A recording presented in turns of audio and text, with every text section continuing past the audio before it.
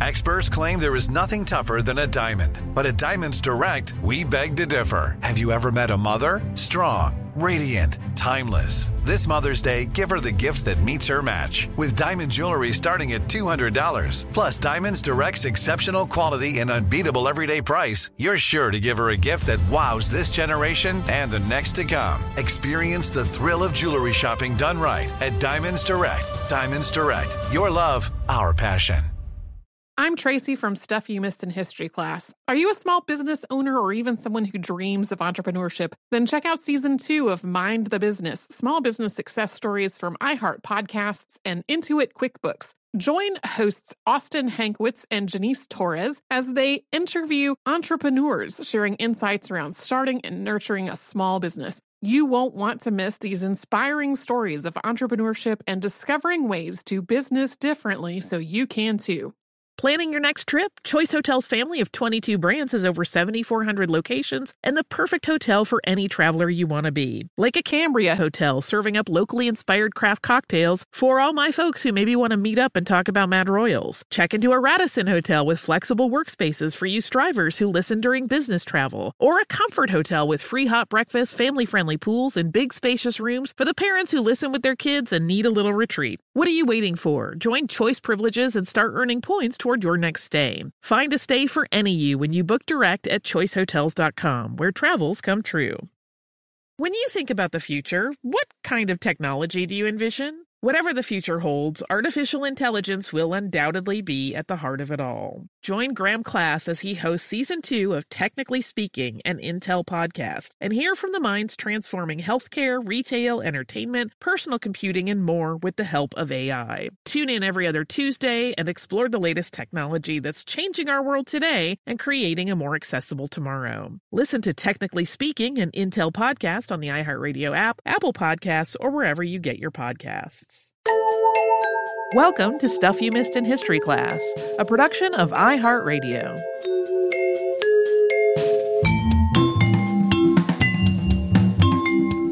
Hello and welcome to the podcast. I'm Tracy V. Wilson. And I'm Holly Fry. It is time for Unearthed. Ta-da! If you're new to this show, this is the time when we talk about things that have been literally or figuratively unearthed over the last few months. Back when the pandemic started, I really wasn't sure how it was going to affect these episodes because a lot of the things that we talk about come from archaeological digs and on-site work at historical sites and museums, and a lot of that in a lot of the world has either been suspended or cut way back for at least part of the last year. But there's still been plenty of stuff to talk about. Enough stuff in the first 3 months of this year that we have 2 parts to this episode. Today, we will have the updates to previous episodes of the show. We will have cute animals and their pictures, which I was kind of delighted by finding enough stuff to categorize that way. Also, edibles and potables and shipwrecks. And the next time, we will have the exhumations and the books and letters and some other favorites in part 2. In May of 2018, we talked about Pirate Henry Every, whose 1695 ambush of the Mughal ship Ganges Sawai caused an international incident and led to a worldwide manhunt. Every was last seen in Ireland in 1696, but then he vanished. So, for the first of these updates, in 2014, a metal detectorist found a coin with Arabic writing at Sweetberry Farm in Rhode Island. It has since been confirmed that this coin was minted in Yemen in 1693. And there aren't really any records of contact between the Arabian Peninsula and this part of New England quite that early. So one conclusion is that this coin belonged to the escaped pirate or one of his crew, and that it was part of the plunder from the Ganges Sawai. Since that 2014 discovery, 15 similar coins have been found across Rhode Island, Massachusetts, and Connecticut. There was also one found in North Carolina where some of Every's men are documented as arriving. Jim Bailey, who unearthed that coin at the Berry Farm, published his research into all of this in the American Numismatic Society's Colonial Newsletter, which is now known as the Journal of Early American Numismatics in 2017. Bailey suggests that Every and some of his crew left the Bahamas aboard the Seaflower, which arrived in Newport, Rhode Island on May 30th, 1696. The Seaflower was carrying 47 enslaved Africans and is often described as the first slave ship to arrive in Newport, which later became one of North America's primary slave trading ports. The crew of the Seaflower sold 14 of the enslaved people aboard before departing for Ireland, arriving there in late June. So there are historical accounts of the Seaflower. Some of them are from members of Every's pirate crew. Some of them are from officials. And the physical descriptions of the ship don't match up among these different accounts. Bailey concludes that they really are all describing the same ship, that they're not different ships that happen to be named the Seaflower, and that these inconsistencies in the description are the result of inaccurate record keeping and just the passage of time between when the ship arrived and when John Cranston, who was the governor of Rhode Island, described it in a report about the slave trade in the colony. There have been a lot of recent headlines about this find, maybe solving the mystery of what happened to Henry Every. And it definitely seems possible that these coins are part of the plunder from the Ganges Sawai, but if so, it still doesn't really solve the mystery. Every's reported arrival in Ireland was after this. Yeah, also, all this additional detail about this 2017 paper came about because the latest article to circulate about this was dated April 1st. It's the only April unearthing that we have in this episode. That raised some questions in my mind about whether it was legitimate. We talked about the ancient Greek astronomical calculator that I adore, known as the Antikythera mechanism, on the show in July of 2013. And it and the shipwreck it was found in have come up on Unearthed since then. That device was discovered in 1901, and researchers have figured out a lot about it since then, including developing working replicas, hand-cranked devices that demonstrate the motion of planetary bodies. But researchers only have about a third of the actual mechanism to go on. So even these replicas have had to incorporate some guesswork. You can turn a crank, and the hands on the face move to show positions for the sun, the moon, and 5 planets that were known to antiquity. So in that sense, these replicas work. But the motion and the positions of the hands, that hasn't completely matched up with all the data that can be gleaned from the surviving pieces of the device. According to research published in the journal Scientific Reports in March, researchers have closed some of that gap between a working device and a working device that matches all the data. In the words of lead author Professor Tony Freeth, quote, "Ours is the first model that conforms to all the physical evidence and matches the descriptions in the scientific inscriptions engraved on the mechanism itself. The sun, moon, and planets are displayed in an impressive tour de force of ancient Greek brilliance."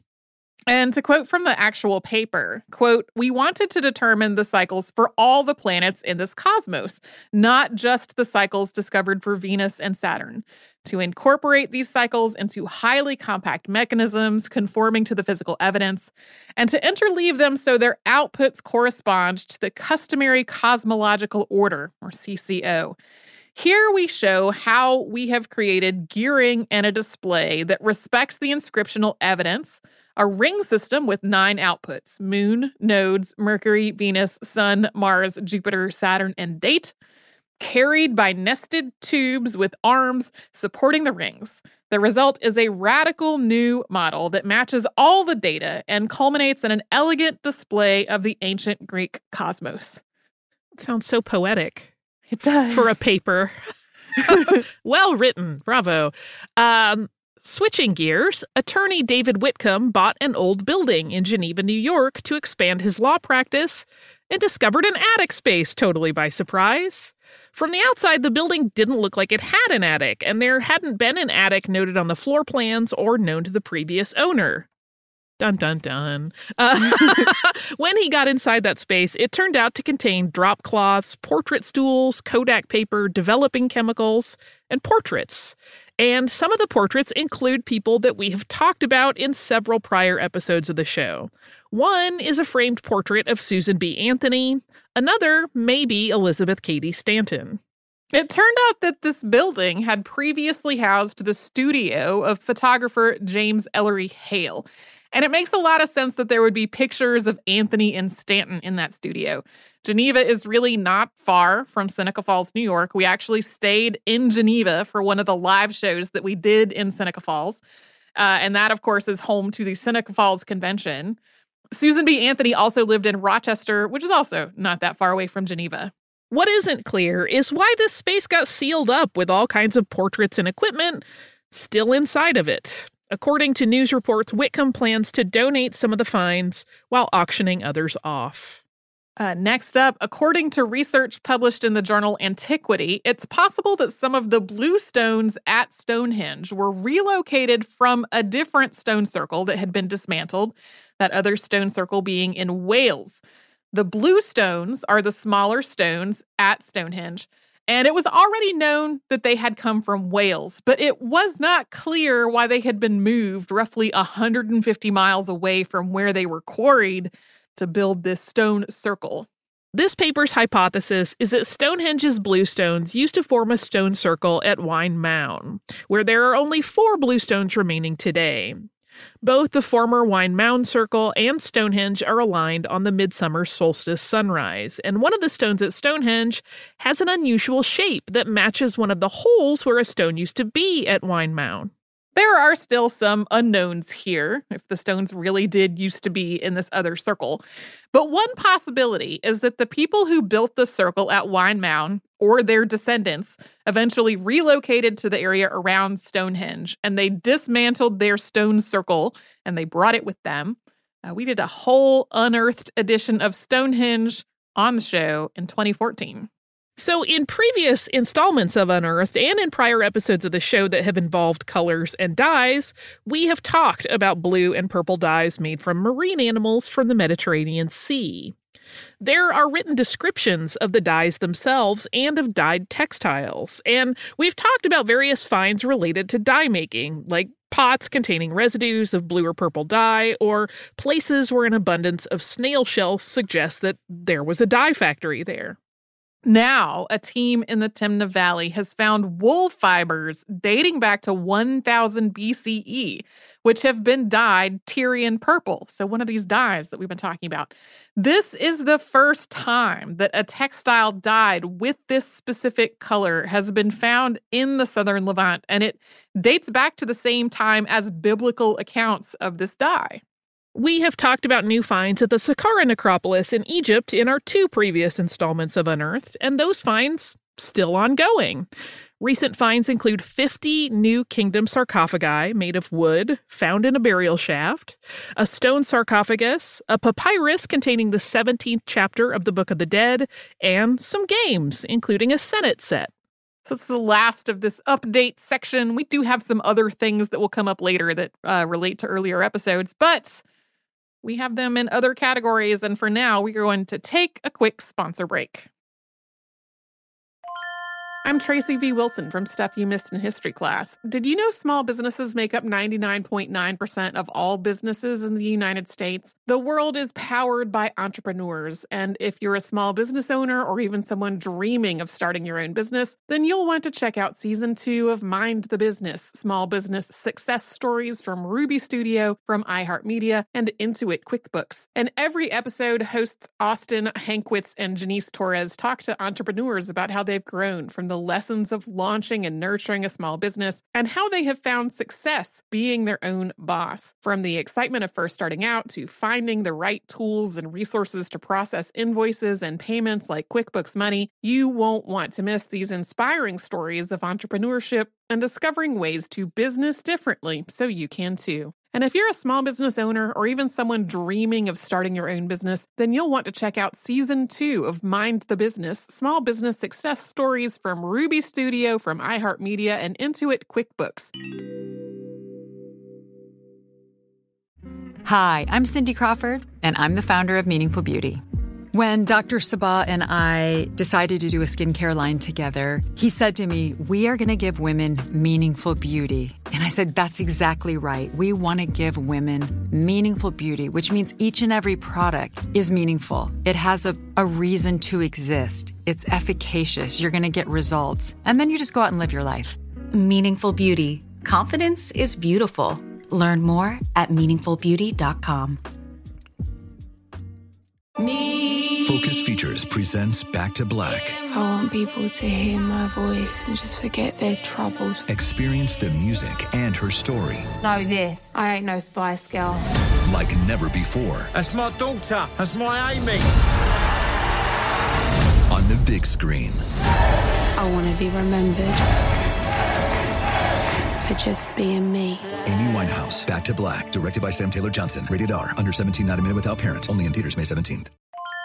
Planning your next trip? Choice Hotels has a stay for any traveler you want to be, with 22 brands and over 7,400 locations. Whether you're a business traveler, a family road tripper, someone who wants to seek out history and maybe make your own, or just planning a quick getaway, Choice Hotels has a stay for any you. Like a Cambria Hotel, where you can be a cocktail connoisseur and sip locally inspired craft beverages at downtown locations in the center of it all. This is a fun way to visit cities with a lot of history and a lot of fun in mind. Or a Radisson Hotel for all our productivity powerhouses out there. With flexible workspaces and on-site restaurants, you'll get the most out of your work trip. You'll get the coffee, the Wi-Fi, and the work done. And we can't forget about Comfort Hotels. Imagine you're a family road tripper, waking up in your big spacious room and then heading down to a free hot breakfast for the entire family, including waffles. So you'll be well fed and ready for the day's adventure, even if that's just relaxing. After that, you're spending all afternoon relaxing by the pool. You deserve it. What are you waiting for? Join Choice Privileges and start earning points toward your next stay. Find a stay for any you. Book directly at choicehotels.com, where travels come true.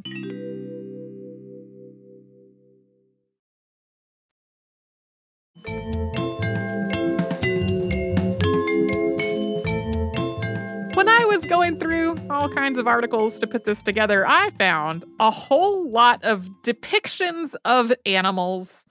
I have grouped them together as cute animal pictures because it feels like after a time of pandemic for a year, we could all use more cute animal pictures in our lives. First up, archaeologists in Indonesia have found what they have described as the world's oldest known cave painting of an animal. It is a pig, and it is about 45,500 years old. A doctoral student named Basran Burhan actually found this painting back in 2017, but the findings from the survey were not published until this year in the journal Scientific Advances. The Sulawesi warty pig is a popular subject for cave art in this region. Before this particular discovery, the oldest dated rock art there was a different Sulawesi warty pig, and the paper detailing this particular find also goes into another Sulawesi warty pig depicted in the same area. I have thoughts. Oh, about the pig? Are you going to save them for behind the scenes? Yeah. Okay. Next up, a team in Catalonia has found a stone plaque carved with images of at least 6 animals. There's a doe, a stag, 2 goat-like animals, and 2 other animals that were not yet identified as of when this article came out. This slab is between 11,000 and 15,000 years old, and the team found it after floods actually damaged an archaeological site. It eroded some of the the soil layers at the dig. Unfortunately, though, that flood damage also makes it harder to date the plaque because without the strata around it to use as a reference, its exact age is a little unclear. A pair of Tang Dynasty tombs have been discovered in Shaanxi province in China, and they are decorated with murals, including some that show people training horses and leading camels. The tombs belong to an official who was in charge of horses, so it's possible that the murals are, in fact, related to his life in some way. Next up, researchers have used radiocarbon dating on 27 mud wasp nests to figure out that a rock painting of a kangaroo in Western Australia is the oldest intact rock painting known so far on the continent. The wasp nests were both under and on top of this and similar paintings, and based on all this research, they determined that this painting is somewhere between 17,100 and 17,500 years old. This work, dating this particular painting, is part of a much bigger project to date rock paintings in Australia. And it's a team effort among universities, the Australian National Science and Technology Organization, and Aboriginal organizations. Next up, a 2,500-year-old bronze bull idol was unearthed in Olympia, Greece after a heavy rainstorm, thanks to an archaeologist noticing one of its horns sticking out of the soil. It most likely dates back to roughly 1050 to 700 BCE, and it was probably left as an offering to Zeus. This figurine is quite small. There are pictures of someone holding it in their fingertips while cleaning it, and it has slightly splayed legs, so even though it depicts a bull with fully developed horns, it looks kind of like a calf that's still a little unsteady on its hooves. Yeah, it's more adorable than you might think that a bull idol would be. It's one of those things that when I looked at the picture, I was like, he just noticed this sticking out of the stone because it's tiny. It's really small, yeah. That's like going, oh, I did see a grain of rice in that field back there. Like, it's so little. So moving on from depictions of animals to actual animals. Research at Durham University suggests that people making their way from Asia to the Americas roughly 15,000 years ago brought domesticated dogs with them. We already knew that domesticated dogs were present in parts of northern North America and some Pacific islands at least 10,000 years ago. But this genetic research gives them a common origin, somewhere in Siberia, more like 23,000 years ago. Similar research involving a bone fragment found in southeast Alaska suggests that it belonged to a dog that lived there around 10,150 years ago, but whose ancestry also stretched back to Siberia, to a genetic line that branched off from Siberian dogs roughly 16,700 years ago. This particular team did not set out to study dogs, though. Before analyzing the DNA of the bone fragment, the team had actually thought it belonged to a bear. Next up, back in 2018, a couple living outside of Provo, Utah, found a nearly complete horse skeleton in their backyard. These bones were nicknamed the Lehigh horse, and at first it seemed like they were about 10,000 years old. But subsequent radiocarbon dating suggests this is actually a much younger find. That radiocarbon dating combined with other analysis to suggest that this was really a female horse who was about 12 years old when she died. And that happened sometime in the 17th century. So not nearly 10,000 years ago. Not by a long shot. Based on analysis of the bones, this was a domesticated horse that people rode, which had arthritis in many of her joints by the time of her death. So it seems likely that someone intentionally cared for her, possibly breeding her with other horses when she couldn't carry riders any longer. And then after her death, she seems to have been intentionally buried in sand at the edge of a lake, which is why at first it had seemed like this was a much older skeleton than it really turned out to be. The paper's lead author, William Taylor, even speculated that there might be other remains of horses that were similarly intentionally buried, and because of that have been miscategorized as Ice Age finds rather than things that are a lot more recent. The team is hoping these findings will combine with Indigenous oral history to shed new light into how Indigenous peoples in the area cared for their horses.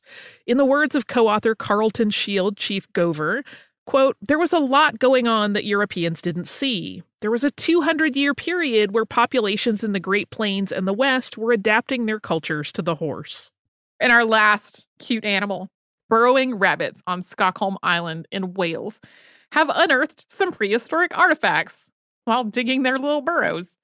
One is a small tool known as a beveled pebble, which is about 9,000 years old and was probably used for processing things like shellfish and seal hides. And the other is a burial urn that's about 3,750 years old. When wardens stopped by the area after making these discoveries, they came back the next day, they saw that the rabbits had kicked out some other stuff, including another pebble and a piece of pottery. I feel like these rabbits should get paid. There were travel restrictions in place, of course, due to COVID when these finds surfaced. But once those restrictions are lifted, it is expected that archaeologists will come in and look at all of this more thoroughly. We'll get to some other things after a quick ad break.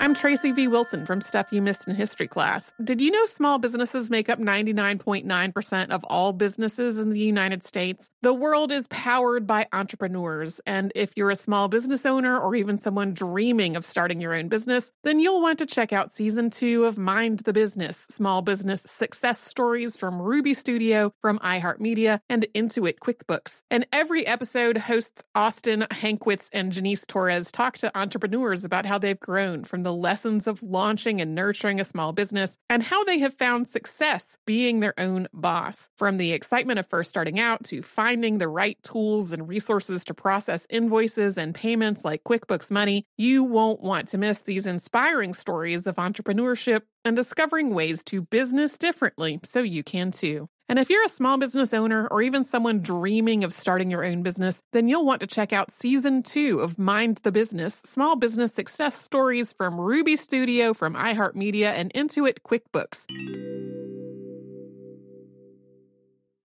Hi, I'm Cindy Crawford, and I'm the founder of Meaningful Beauty.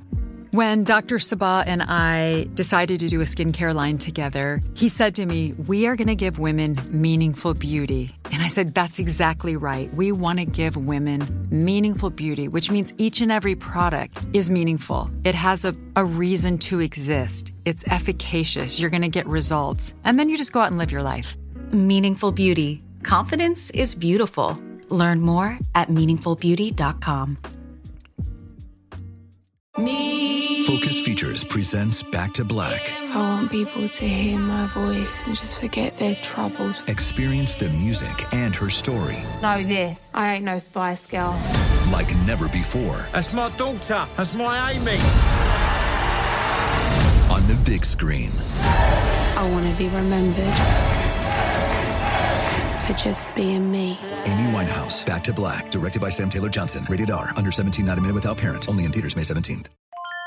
Planning your next trip? Choice Hotels has a stay for any traveler you want to be, with 22 brands and over 7,400 locations. Whether you're a business traveler, a family road tripper, someone who wants to seek out history and maybe make your own, or just planning a quick getaway, Choice Hotels has a stay for any you. Like a Cambria Hotel, where you can be a cocktail connoisseur and sip locally inspired craft beverages at downtown locations in the center of it all. This is a fun way to visit cities with a lot of history and a lot of fun in mind. Or a Radisson Hotel for all our productivity powerhouses out there. With flexible workspaces and on-site restaurants, you'll get the most out of your work trip. You'll get the coffee, the Wi-Fi, and the work done. And we can't forget about Comfort Hotels. Imagine you're a family road tripper, waking up in your big spacious room and then heading down to a free hot breakfast for the entire family, including waffles. So you'll be well fed and ready for the day's adventure, even if that's just relaxing. After that, you're spending all afternoon relaxing by the pool. You deserve it. What are you waiting for? Join Choice Privileges and start earning points toward your next stay. Find a stay for any you. Book directly at choicehotels.com, where travels come true.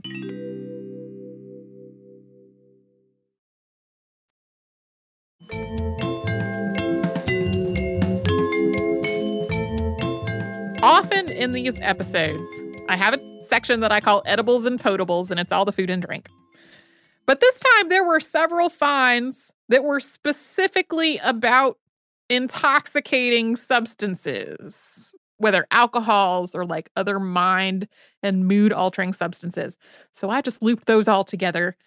Previously, historians of Edo, Japan have generally concluded that during the Edo period, wine was only produced for about 4 years. And the reason that wine production was ended was that wine was closely associated with Christianity, and Christianity was prohibited in Japan during the Edo period. Now, researchers from Kumamoto University have found an Edo period document that adds a little more specificity to this general understanding. It's an order for wine, placed in September 1632, with notes about the order written on it. One of the notes being that the wild grapes for the wine had been provided to the vassal who was going to make it.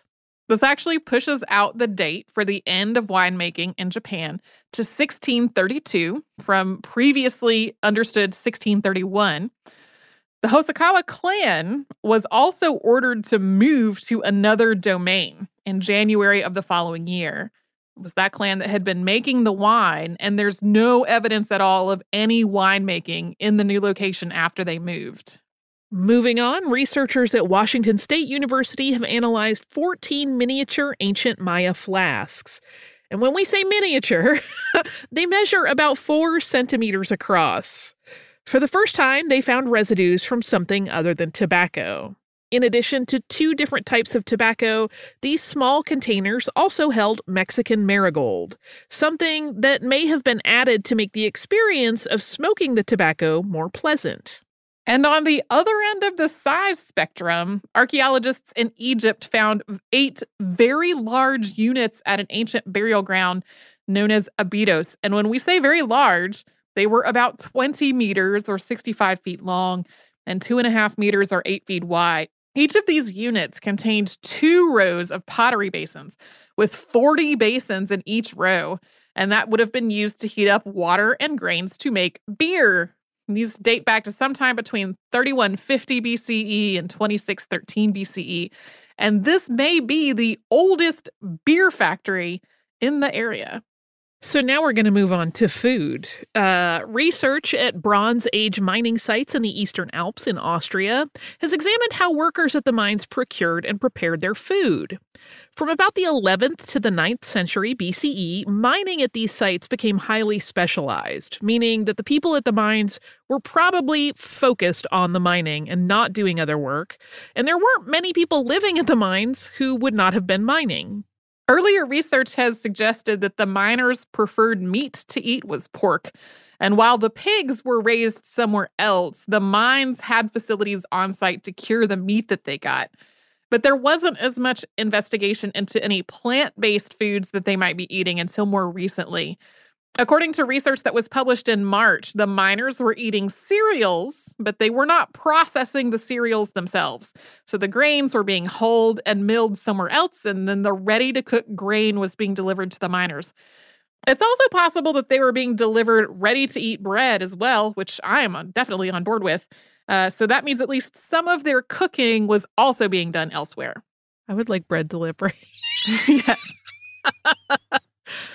In our next subject, according to research published in the journal Antiquity, there's evidence of prehistoric salt production in northeast England, dating back to 3800 to 3700 BCE. Prior to this discovery, the earliest conclusively known salt processing in England was from centuries after that. This conclusion came from the discovery of a chamber filled with flint tools and pieces of pottery, along with what appears to be hearths that were used to heat vessels containing brine. This may be one of the oldest salt processing sites in Western Europe. And in other salt news, researchers at Calakmul, which is a UNESCO World Heritage Site, have been documenting the use of salt as a commodity among the Maya. The oldest depiction of salt there is from a mural that's somewhere around 2,500 years old. It shows a vendor holding what looks like a salt cake wrapped in leaves, while someone across from them holds a spoon above a basket of what's interpreted as like a granular salt. Archaeologists have also unearthed what has been dubbed the Paynes Creek Salt Works, which is a massive salt processing facility on the coast of what's now Belize. In the words of archaeologist Heather McKillop, quote, "I think the ancient Maya who worked here were producer vendors, and they would take the salt by canoe up the river. They were making large quantities of salt, much more than they needed for their immediate families. This was their living." Her paper, Salt as a Commodity or Money in the Classic Maya Economy, is being published in the June issue of the Journal of Anthropological Archaeology. Now we are going to move on to an ongoing favorite, which is the shipwrecks. First up, the Greek Culture Ministry has announced the discovery of a Roman-era shipwreck, along with evidence of several other shipwrecks off the coast of the island of Kassos.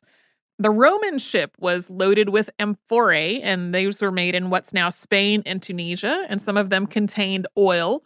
The other 3 ancient ships discovered in the survey were also carrying amphorae, a popular thing to carry across the waterways around Greece. These discoveries came from more than 100 group dives carried out by a team of more than 20 specialists, and it's part of a 3-year research project in the area that is finishing this year. So there could be more to come from all of this. Divers have also returned to the wreck of the Mentor, which is the ship that sank off the coast of Greece while carrying marbles that Lord Elgin had removed from the Parthenon. We have a whole episode about those marbles and how they went down in a shipwreck. Dives to this ship have been ongoing since 2009, and the most recent finds there connect to basically everyday life aboard the ship. So the team recovered an intact shoe sole, items of clothing, a belt buckle, and several pieces of the ship's rigging. They also found some chess pieces, which are probably part of the same set as some other chess pieces that have already been brought up. And in our last find for this episode, it's a little bit tricky to call this a discovery since the folks who had it knew it was there the whole time. But archaeologists have recently become aware of a 136-year-old wooden lifeboat that was being stored in the rafters of a hay shed in Western Australia. This lifeboat belonged to the Maid of Lincoln, which sank in 1891 while carrying a load of guano. The captain, several members of the crew, and a stowaway were all able to escape the wreck in the lifeboat. The captain then gave the boat to the Grigson family, who helped them when they got to shore. For a time, this family used the boat for fishing, but eventually they put it up in the rafters of the hay shed, basically to get it out of the way. They weren't using it anymore. Stick it up in the rafters. Decades later, archaeologist Bob Shepard was shown around this property when one of the Grigsons said, "Come have a look at this, Bob." I love that. For now, this lifeboat is being safely stored so that it can be restored and preserved and then housed somewhere in the community. The family was pretty clear that they wanted it to stay in the general area. So that is it for Unearthed this time, but there's plenty more to come next time. We'll have more on Wednesday. In the meantime, Tracy, do you have a spot of listener mail? I do. This is from Robin, and Robin says, "Hello, Holly and Tracy. I want to start off by saying that I love listening to stuff you missed in history class and the personal touches you both bring to the stories you tell. I've been wanting to email you about a subject that's close to my heart, especially when I heard you mention Ella Reeve Bloor, also known as Mother Bloor, in your Italian Hall disaster episode and her involvement in the labor movement. With this very brief mention, I saw my opening to write, but then 2020. I get it." And nobody's going to fault you here, that's for sure.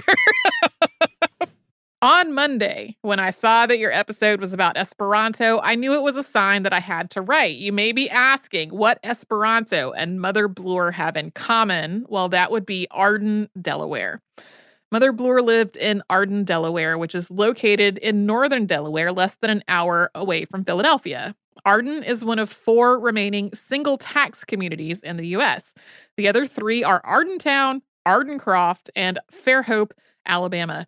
Both Ardentown and Ardencroft, along with Arden, make up the Ardens in northern Delaware. These single tax communities are based on the Henry George principle of tax land, not labor, or single tax.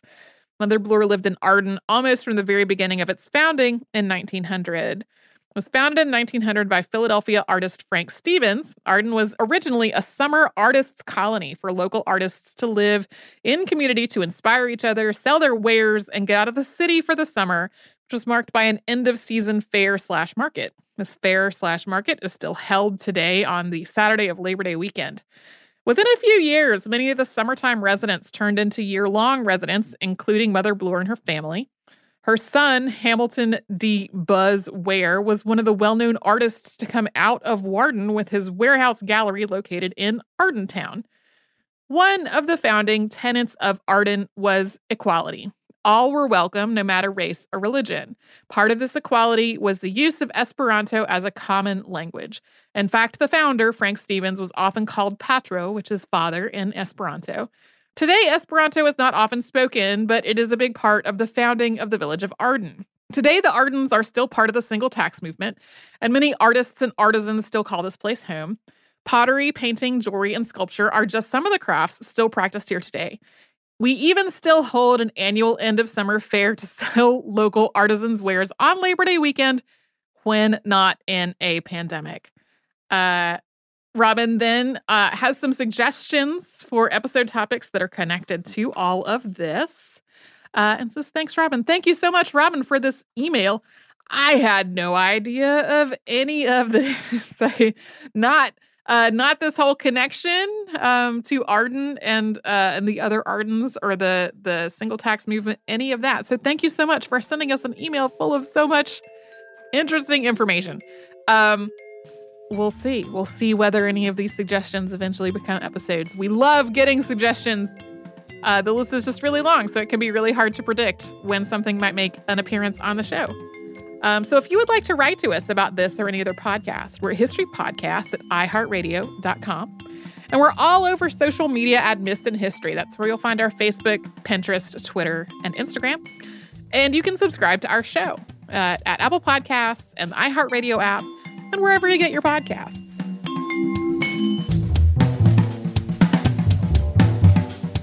Stuff You Missed in History Class is a production of iHeartRadio. For more podcasts from iHeartRadio, visit the iHeartRadio app, Apple Podcasts, or wherever you listen to your favorite shows.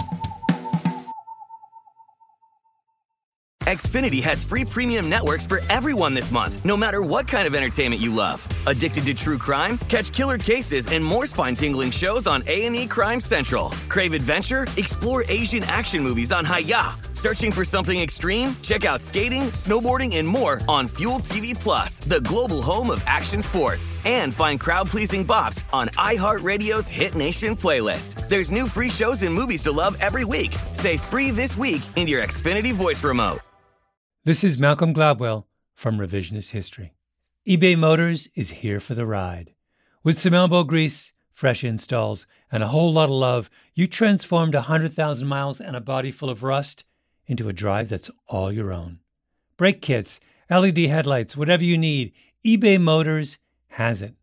And with eBay Guaranteed Fit, it's guaranteed to fit your ride the first time, every time, or your money back. Plus, at these prices, you're burning rubber, not cash. Keep your ride or die alive at ebaymotors.com. Eligible items only. Exclusions apply.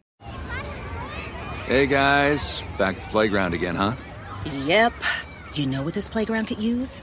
A wine country. Heck yeah. And some waves so we could go surfing. Oh, yeah. Love that. A redwood forest would be cool. I'm in. Ski slopes. Let's do it. Can a girl go shopping? Yeah, baby. Wait. Did we just invent California? Discover why California is the ultimate playground at visitcalifornia.com. There are some things that are too good to keep a secret. Like how your Amex Platinum card helps you have the perfect trip. I'd like to check into the Centurion Lounge. Or how it seems like you always get those hard-to-snag tables. Ooh, yum. And how you get the most out of select can't-miss events. With access to the Centurion Lounge, Resi Priority Notified, and Amex card member benefits at select events, you'll have to share. That's the powerful backing of American Express. Terms apply. Learn more at americanexpress.com/withAmex.